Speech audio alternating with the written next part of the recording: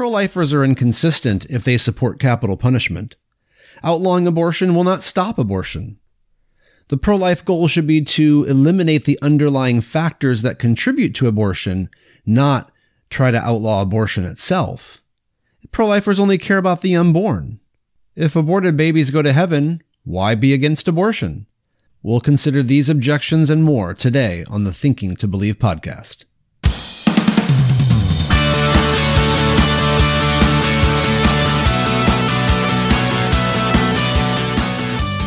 Welcome, friends. Thanks for tuning in again to the Thinking to Believe podcast.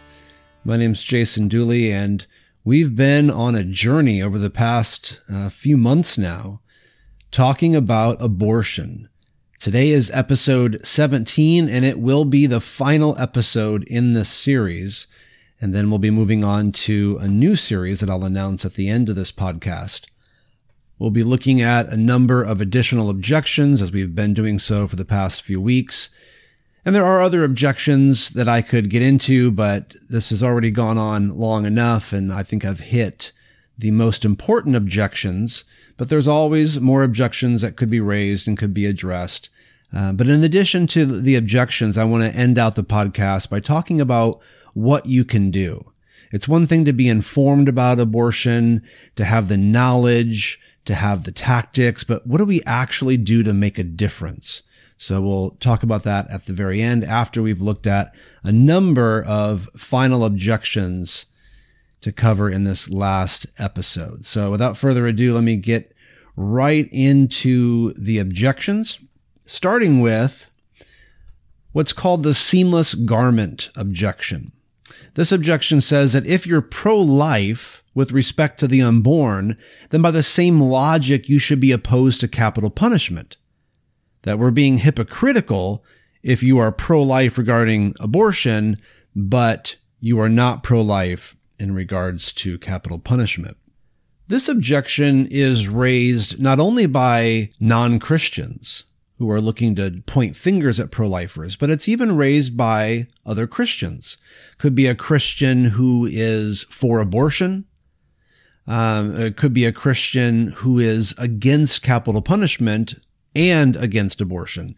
And they think that anybody who is for capital punishment and against abortion is somehow being inconsistent, and they're violating the pro-life ethic. So wherever this objection comes from, is it true that there's hypocrisy involved by being opposed to abortion, but not being opposed to capital punishment? Well, let's just assume for the sake of argument that there was some hypocrisy involved. And really, it's not so much hypocrisy as it is inconsistency. So let's say that somebody's being inconsistent. So what?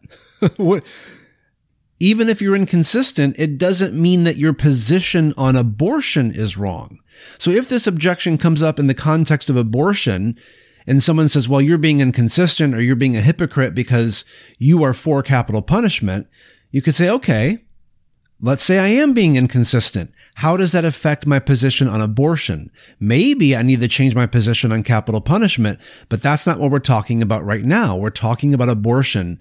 So where is my argument for abortion mistaken? In other words, this objection is a red herring. You have to show what's wrong with somebody's argument against abortion, not point out that they are inconsistent elsewhere. And again, it can be good to point that out. If somebody was indeed being inconsistent, you can get them to think more deeply about, their logic and whether it's being applied consistently. But that in itself does not undermine the argument for the pro-life view. This objection also misunderstands what it means to be pro-life. To be pro-life doesn't mean that we are against any and all killing. We're not Jainists. We're not pacifists. That's not what pro-life means. Pro-life means that we are opposed to the unjust taking of human life. In other words, murder. We're against murder. And because we believe that abortion takes the life of an innocent human being in an unjust way, that abortion is murder. That's all that being pro-life means.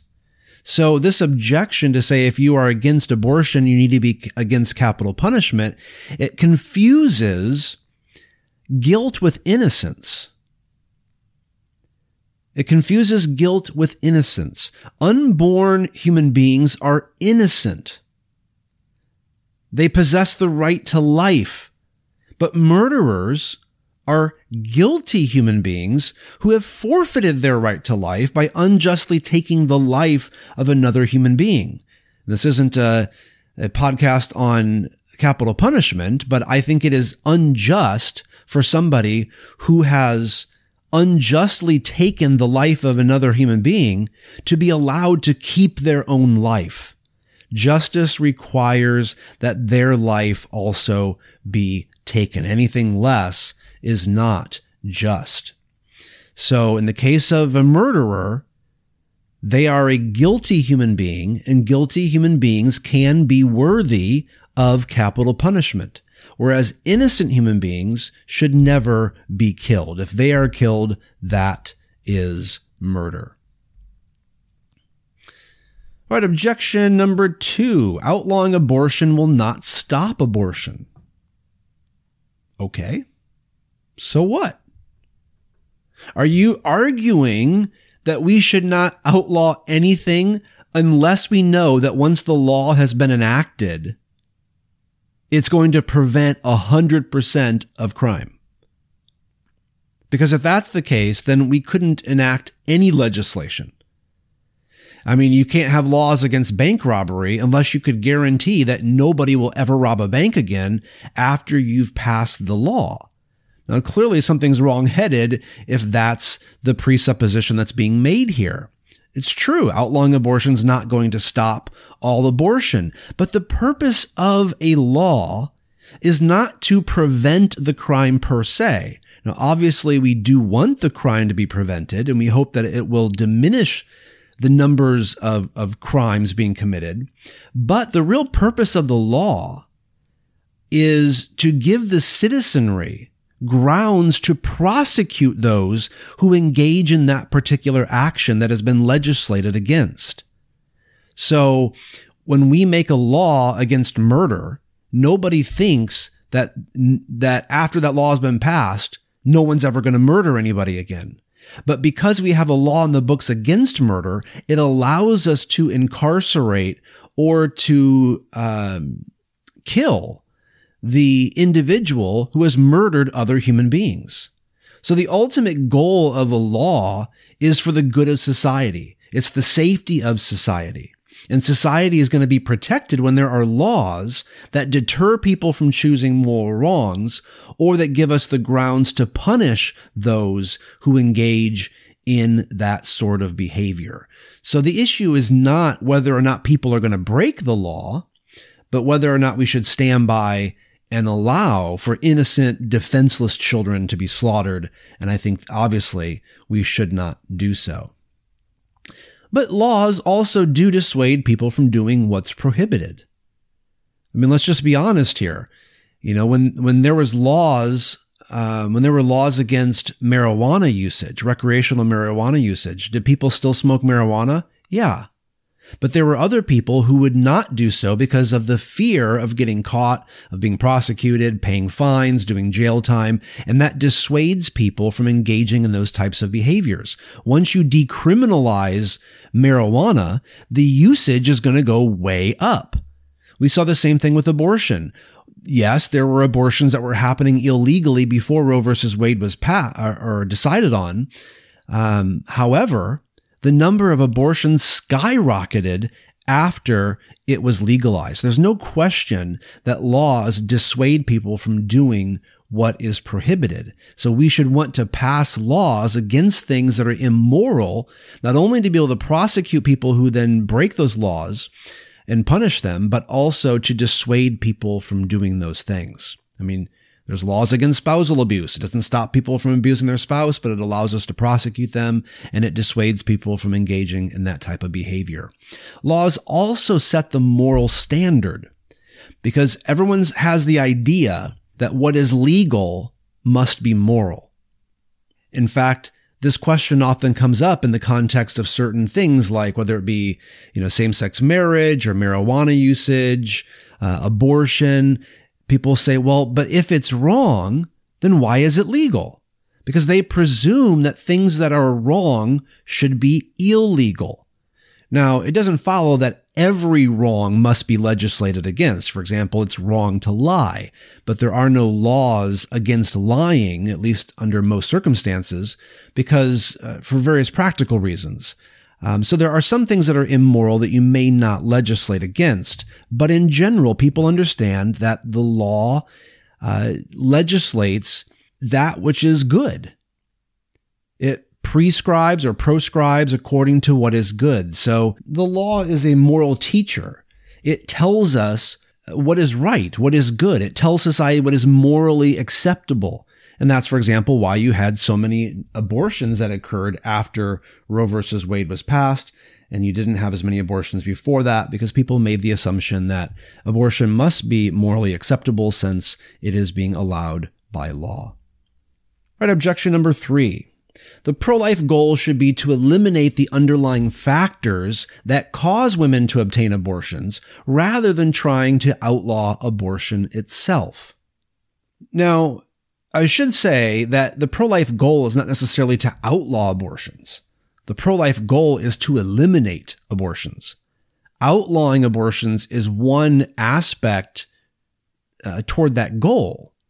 But as I just discussed, even if there are laws against abortion, you could still have people who abort. I mean, there's laws against speeding, and yet lots and lots of people speed.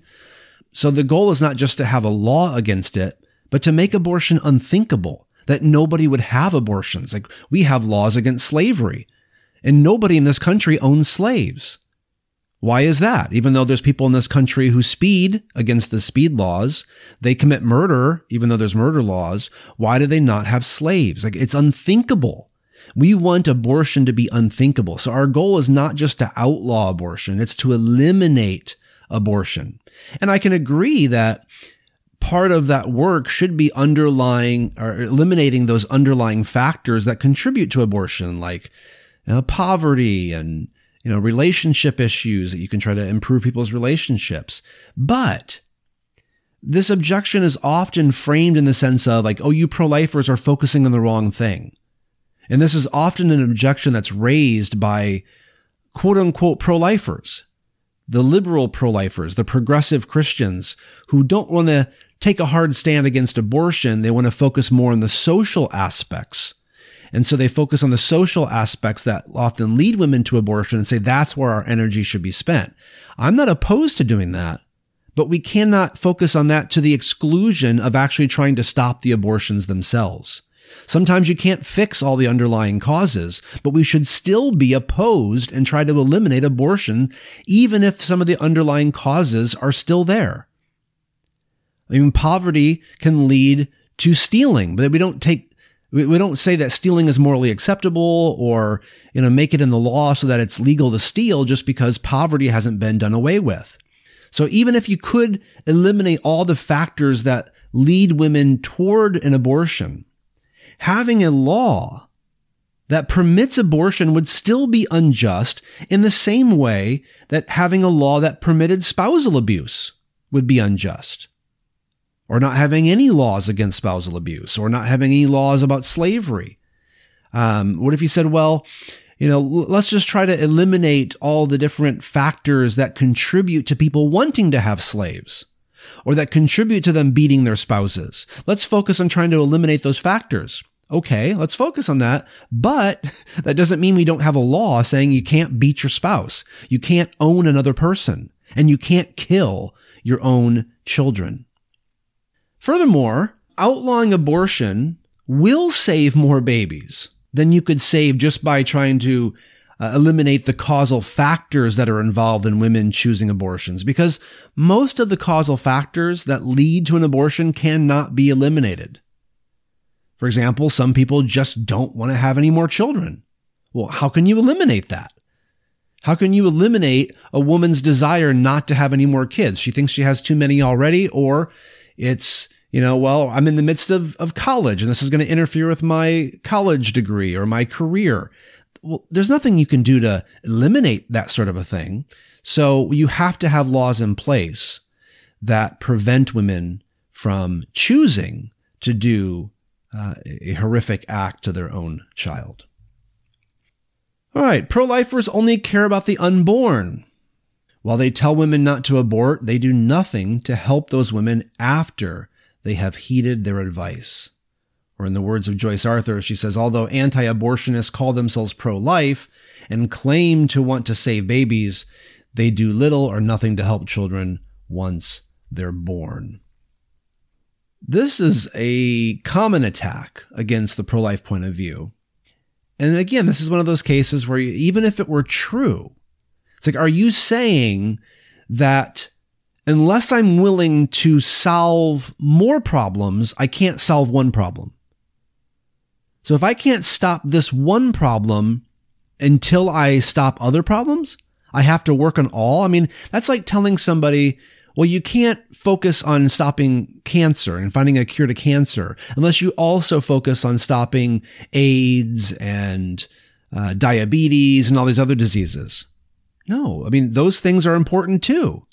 But it's often more effective when your focus is on one thing. So there's nothing wrong with somebody focusing on one element. It is a moral good to stop people from murdering their children, even if you don't help them afterwards. And we're not under any moral obligation here. I mean, arguing as though if you're going to prevent women legally, and through moral teaching, tell them that they should not kill their own children, then somehow you're responsible to take care of those children once they're born. How does that follow? That'd be like me walking down the street in San Francisco where there's tons of homeless people, and I see somebody about to murder a homeless man, and I prevent them from doing so. And I work to pass legislation to prevent homeless people from being murdered. And I'm accused saying, well, if you're not going to allow me to murder them, then you need to be responsible for paying for their care. Well, how does that follow? That doesn't follow at all. I'm not morally responsible to take care of your children, of your decisions, just because I call out that killing your children is morally unacceptable and should be prevented. But it's not true that pro-lifers only care about the unborn and they do nothing to help women after they're born. There are pro-life pregnancy centers all over this country. In fact, there are way more pregnancy centers than there are abortion centers in this country. And these pregnancy centers not only try to help these women, to choose life and to not kill their babies and to bring their baby to term, but they also help these women with the supplies that they need, the training that they need in order to raise their children. So it's just not true. Many Christians who are pro-life are in the adoption business. They're helping to adopt children, and they often, pro-life Christians, adopt children themselves. So it's simply not true that pro-lifers only care about the unborn. All right, another objection. If aborted babies go to heaven, then why be opposed to abortion? Surely not all those children would have been saved had they lived to adulthood, so aborting them guarantees that they won't be lost. In other words, if you abort them, they all go to heaven. Isn't that what you want? Isn't that what Christians want, are people to go to heaven? So if the babies that are aborted go to heaven, shouldn't Christians be rejoicing over this rather than condemning abortion? Well, let's think about this. This objection makes several theological presuppositions, which may or may not be true. And I'm not taking a position per se on these, but just to point out what these theological presuppositions are, you're assuming, number one, that there's some age of accountability, where if a child dies before a certain age, that they're not held morally accountable. They're not held accountable for obviously their own sin if they're in the womb, nor are they held accountable for Adam's sin or original sin. But that's disputable. Is there an age of accountability? You have to assume that there is for this objection to go through. Also, it assumes the truth of Arminianism rather than Calvinism. So these are views on how one is saved. Arminianism would say that while God provides the means for our salvation, we are involved in the process and that we have to accept the salvation. Whereas a Calvinist would say that salvation is a sovereign act of God alone. We are not involved in the process. God saves us out of a sovereign choice, and then after we are saved, that's when we believe on him and follow him. And on Calvinism, some people are elected to salvation while others are not elected to salvation. So on Arminianism, where one's choice is involved in whether they are saved or not, then you could say, well, since infants can't make that choice, then God just saves them all unilaterally. But on Calvinism, where some people are elect and some people are not elect, it could be that some of these aborted children are part of the elect and they will be saved, and others are not part of the elect and they will not be saved. So it may not be the case that all these aborted babies go to heaven if Calvinism's true, or if there is no age of accountability or a combination of those two. So you have to make certain theological presuppositions that may or may not be true. But let's just assume that Arminianism is true, or that God has chosen to elect all aborted babies, and there is an age of accountability, however you'd work it out so that 100% of aborted babies go to heaven. What then? Well, first of all, the end does not justify the means. Christianity does not endorse a utilitarian ethic, but rather a deontological ethic. So what's the difference? Well, a utilitarian ethic says that the goodness or desirability of the outcome justifies the means to achieve that outcome. So if the outcome is good, if the outcome is desirable, whatever the end is, then the means that are required in order to get to that end are all morally acceptable or morally good. Whereas in deontological ethics, the end does not justify the means. Your end may be good, but you have to not only have a good end, you have to have good means as well. The means and the ends both must be good for it to be a good act. Whereas in utilitarianism, only the end has to be good. The means could be bad, and that would be acceptable. So in the Christian worldview, in a deontological ethical system, there are moral obligations that we have that must be upheld regardless of the outcome. And so we have a moral obligation to protect innocent people from being murdered, and therefore the Christian is going to be opposed to abortion, regardless of what the outcome is if the baby is aborted in regards to its eternal destiny. Abortion is wrong, even if the end of that child would be good. And then if you're going to say that Christians should support abortion because it guarantees all these kids go to heaven, well, then essentially you're endorsing a view that I would just call murder evangelism. I mean, it's like, should we support evangelism by homicide? Is that how we convert people? That's how we get them to heaven? And given the logic of this objection, why don't we all become abortion doctors? I mean, maybe that's what Christians should do. All become abortion doctors and encourage women to abort their babies so that we can get more and more people into heaven. Well, I think that would be absurd. But you say, well, maybe that's not absurd. Let me take it to the next level to show you how absurd this is. Because if killing people before the age of accountability guarantees that they go to heaven, then why stop with the unborn? This objection would not only justify abortion, it would also justify infanticide. In fact, it could justify killing children up to, who knows, maybe 4 or 5, 6 years old. Or if you're Catholic, I think the age of accountability in Catholicism is considered 12. So you could kill a child up to 11 years old and you'd be doing a moral good? Obviously not. It'd be morally wrong to kill the born, and therefore it would be equally morally wrong to kill the unborn because there is no moral difference between the unborn and the born. What we're trying to do is stop people from committing moral evils, and we are always obliged to do what we can to minimize actual evils. I invite you to join the mission of Thinking to Believe by becoming a monthly donor or contributing a one-time investment. Your financial contributions, whether big or small, are vital to the growth of this vision. Through your financial partnership, we can reach more people with the truth of Christianity and provide much-needed theological training for believers. Give via PayPal or Venmo by visiting thinkingtobelieve.com/support. All right, next objection. I could never give my own child away. I've heard this quite a bit from women, and it boggles my mind. They say, I could not give my child up for adoption. So when you suggest, well, there's an alternative to abortion, just give your child up for adoption, they're like, I could never do that. I could never have where my child is, being raised by somebody else and I abandoned them. But you could murder your own child?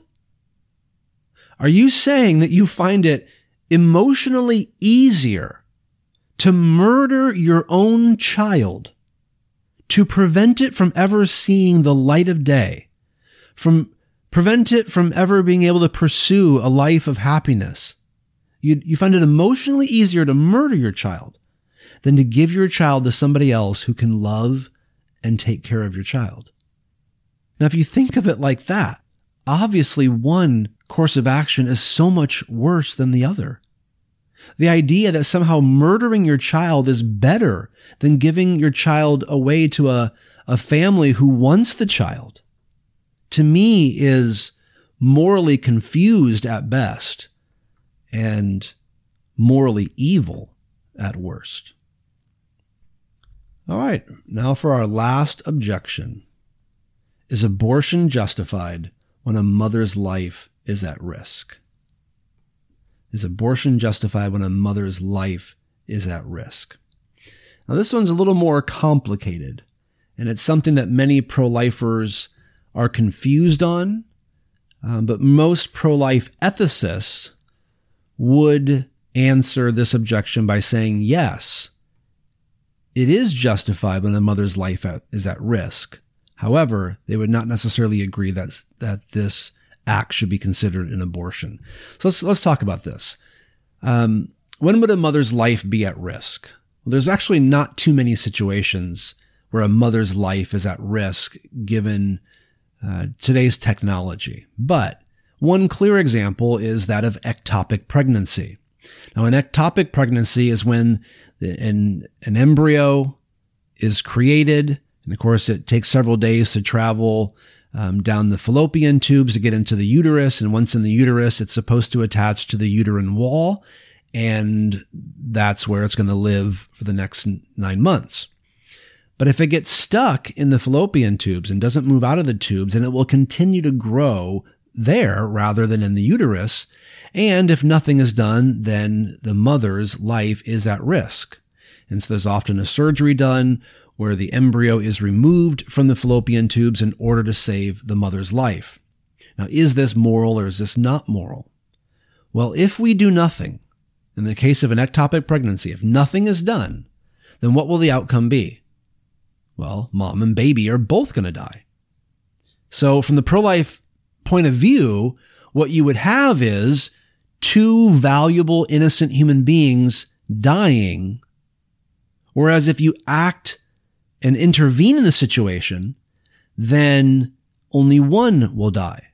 And because our abiding moral principle is the preservation of life, then we should act in order to save one life rather than losing two. And indeed, I would argue that it would be immoral to just sit back and do nothing and let both the mother and the child die when we have it in our power to act in order to save at least one. Kind of like if you saw two people drowning in the river and you only have the time and the ability to save one, then you should act to save that one. You wouldn't just sit idly by and do nothing. So we have to act in order to save one. And in this case, it's impossible to save the baby given our current technology.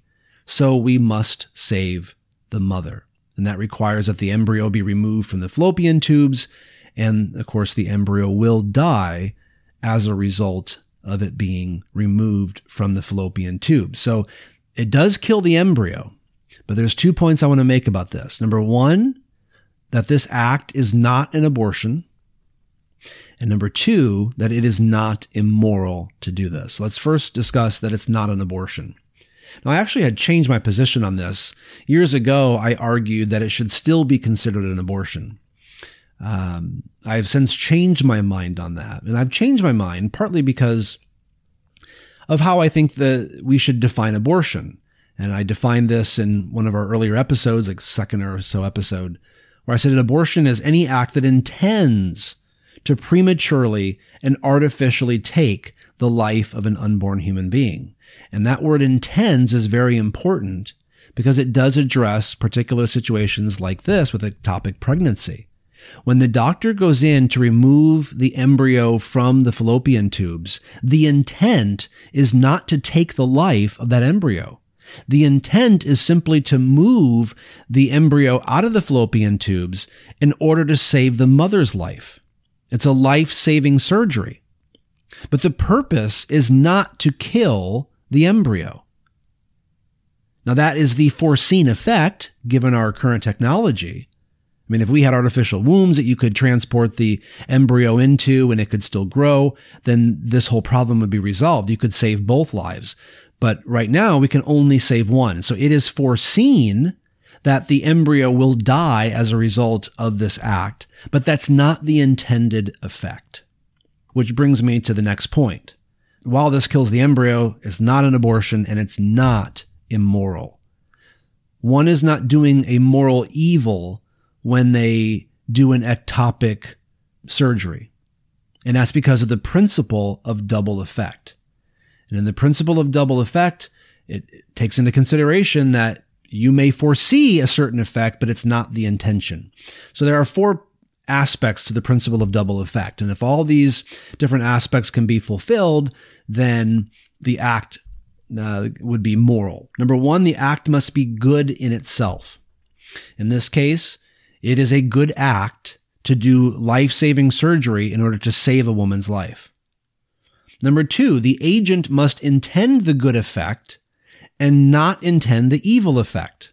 Well, in this case here, the doctor's intentions of removing the embryo is not that he wants to kill babies. Rather, his intention is to save the mother's life, and that is an intention towards a good effect. Number 3, the effect must be good, or at least the good and evil must be commensurate to one another. So the good effect must not be the result of the evil one. So we can't have anywhere, like the evil produces good.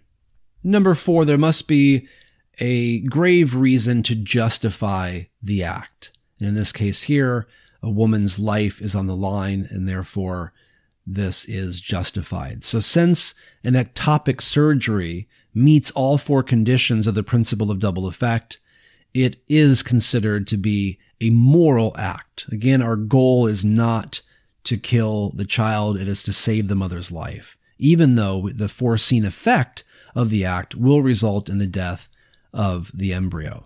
Now, some will say, well, aren't you being inconsistent here? Even pro-lifers have often said this. At one point, I used to think that it would be wrong to perform an ectopic surgery. But no, we're not being inconsistent here. It's very different from elective abortion. In typical abortions, number 1, only the life of the mother is valued as being fully human. Number 2, the life of the mother in this case, or in the case of abortion, is not in danger. She's choosing abortion because she just wants to have an abortion. She doesn't want the child for various reasons, usually reasons of convenience. And number 3, in the case of typical abortions, the life of the unborn is not valued and can be discarded at will. But in the case of ectopic surgery, in this life-saving procedure, both the mother's life and the child's life are valued equally. Both are considered full human beings. And the medical act is not a disregard of human life, but an act of honoring and preserving human life. at least as much life as can be preserved given the situation. So I think in the case of ectopic pregnancies, the only life that can be saved is the mother's, and it would actually be immoral to do nothing. We must act, and the action that we must take is to remove the embryo from the fallopian tubes, which will result in the foreseen effect of killing the embryo, but that is not the intended effect. It is the principle of double effect, and therefore it is a moral action. Now, what about cancer? We talked about ectopic pregnancy, but what about cancer? Is that also a situation that could justify abortion? I'm thinking here of women who are pregnant, and while they are pregnant, they are diagnosed with cancer and told they need to undergo chemotherapy. And that's the only way that her life is going to be saved. But if she undergoes chemotherapy, that could either harm the baby or kill the baby. So what should she do? What is the moral thing? Well, I'll first note that it's not guaranteed that the baby will be harmed, at least significantly, or killed by the chemotherapy. So it's not as if we are absolutely certain that the baby will die or come out severely deformed or whatever else. That's not guaranteed. So it could be that you undergo the chemotherapy and the baby turns out just fine. And that may have something to do with how far along you are in the gestational process. And I haven't read up on all of this to know all the details, so I'm not giving advice, but it's something to look into. But again, the principle of double effect would apply here, where the goal of the chemotherapy is not to kill the child or maim the child. Rather, it is to preserve the life of the mother. That is the goal. So it could have the unintended effect of harming the child, but that is not the intended effect. And therefore, the principle of double effect would apply here. And I think a woman is morally permissible. It's morally permissible for a woman to undergo chemotherapy while she is pregnant, even if that means that her child may be harmed or die in the process. However, some women will choose against this. In fact, I once worked with a woman who found out she had cancer while she was pregnant, and she chose not to undergo chemotherapy, thereby ensuring the safety of her child, but jeopardizing her own life. Now, I do not know what happened in that particular situation because I left that office and never heard what the result was. But in many cases, that might be an answer too. You just postpone the chemotherapy, and perhaps your cancer is at an early enough stage where the chemotherapy will still be effective even after the child's born. Or you may end up losing your life if you choose not to undergo the chemotherapy. But ultimately, I think this is a personal choice of conscience and a choice that involves practicalities. When you're choosing, I think it would be just as moral to choose the life of the mother as it would be to choose the life of the baby. I don't think either decision is morally superior, but there could be some practical things to consider in the process. So for example, let's say the woman already has 3 other children. Well, those children need a mother. If the mother's life is, or I should say, if the unborn baby's life is chosen over the mother's, then these 3 children lose their mother, and a husband loses his wife. So there are considerations to take into effect here, whether you may say that, the mother's practical value to the family is such that we are going to choose, when we have to choose between one or the other, we're going to choose the life of the mother. And I don't think those, considering practical issues is wrong in this particular case. It's actually needed. That's part of the wisdom involved in knowing how to apply moral principles to morally difficult situations. All right, well, that wraps up the objections section. As I said, there's other objections you could raise, but I think those are the most important objections to consider. So let me leave you with this. What can you do? What can you do to further the pro-life cause? Well, I'm going to give you 5 areas I think that you can get involved with to help reduce or possibly eliminate in the future the number of abortions. Number 1, politics. Voting. I'm not saying you have to form a political party around abortion. I'm not saying you have to be a politician. But at the very least, as citizens of this nation, when there are issues relating to abortion, vote. Make your voice heard. And I would further suggest, and this may be controversial, I will, in the future, maybe in a couple of years, I'll do a thing on politics and Christians' relationship to politics and thinking that through from a Christian worldview. But it is my firm conviction that abortion is the worst moral evil of our day. And when it comes to voting and it comes to political parties, there is one party that fully supports abortion, radical abortion rights, and another party that is opposed to it. Why would we give political power to a party that has stated their intention of ensuring that as many women as want can kill their own children? Would we give our vote to a political party whose platform included the right to own people? They were pro-slavery. No, you would think that would be wrong. Would we give our power to a party that was for the killing of Jews, like to Hitler in Nazi Germany? No.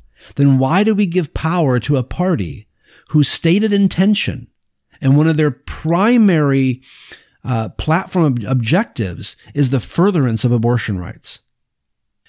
When it comes to voting, I don't think we should, not only should we vote against any pro-abortion legislation and vote for any anti-abortion legislation, but we should also try to vote for the party who is actually working to eliminate abortion.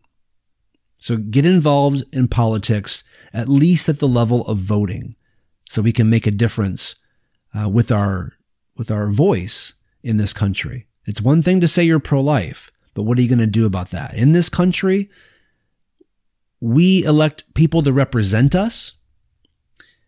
And then we also have the opportunity to vote directly in a democratic way with, ballot initiatives and things like that. We need to do our part as the government. The people are the government in order to ensure that this barbaric practice stops in this nation. So get involved in politics with your vote at the very least. Number 2, be vocal about your pro-life view. Make the argument for the pro-life point of view. I mean, if you have a blog, if you're on Facebook, Twitter, Instagram, there are all sorts of ways that you can make it known that you're pro-life. And even if you're not necessarily engaging in debates with people, which I'm not saying you have to do, even just posting a picture on Instagram that says, I am pro-life, the more people see others saying they're pro-life, they start, it's the thing about perception. Foreigners, that all they know about American culture is Hollywood. They think that all of America is this totally immoral, crazy place. No, the leftist Hollywood people are immoral and crazy. That's not all of America. But their perception is that all of America is like that because that's all they see. So perception matters in this case. If you start seeing a lot of people saying that they're pro-life, you start thinking, oh, this is a popular point of view. This is acceptable. Now you're more emboldened to be pro-life. It's kind of like with political signs. You kind of gauge the popularity of a candidate by how many signs you see in the front yard. And you can kind of tell, is this city more pro this group or pro that group or pro this candidate or pro that candidate based on the number of signs you see. Same thing with posts on Facebook and Twitter. Talk about this issue. Make the case. Number 3, one-on-one ministry. We're not going to make a difference just, with politics. This is a one-on-one. Talking to people who are considering abortion, talk to them. Tell them why they should not abort. Be their support system. You're not going to eliminate abortion just by making it illegal. We have to make it unthinkable by talking to people one-on-one and ministering to them, persuading them, etc. So get involved in politics, be vocal on social media and elsewhere. One-on-one conversations, one-on-one ministry. Number 4, volunteer at a crisis pregnancy center. I mentioned these centers earlier. They would love to have your help. Volunteer there. You will make a difference, not only in saving babies, but also in helping those who are in need. And fifth, marches. Every year there's the pro-life march, and I think it's Washington, D.C. And, I've never been a big march guy. I've never, in fact, even though I'm saying get involved in marches, I've never done a pro-life march. I've never known one in this area, and I'm not about to fly to Washington, D.C. to do the pro-life march, but many people do. And guess what? Again, there's something about perception. Do I think marches make a huge difference to influence people? Not necessarily, but it does show support. And you get a gauge for how many people care about an issue. That's why when somebody holds a march or a protest and that you see only 7 people showed up, you're like, ha ha ha, nobody really cares about this issue. But if 100,000 show up, it's like, oh, we need to take this seriously. People are mad because we know that generally speaking, it takes a lot to get somebody to take a day off of work to come out and march in the street for some particular purpose. So it sends a message to legislators, to city officials. It sends a message to other citizens about how popular a position is and how important that issue is to them. So there's lots that we can do when it comes to spreading the pro-life point of view and making abortion unthinkable. Well, there you have it. That's the series on abortion. And I'm so thankful that you have been on this journey for 17 episodes now. But I do hope that through this whole process, you have really gained a lot of insights into the issue and have been equipped to, persuaded yourself and then equipped to spread the pro-life point of view. Well, I know you probably figured abortion is the only thing I'm going to talk about on this podcast, but we're actually moving on from that. The next topic we're going to discuss is theology. Not any particular theology, but the idea of theology in general. What is theology? Why does it matter? Who needs theology? What is the practical value of it? So I'll have 2 episodes coming out to explain the value of theology, how it functions, and why it is so important for believers to study theology. So stay tuned for that. To read my latest thoughts, visit the Thinking to Believe blog at thinkingtobelieve.com. Or if you'd like to comment on today's podcast, you can do so at the Thinking to Believe Facebook page. You can also send me any questions you might have at thinkingtobelieve@gmail.com. Until next time, keep thinking to believe.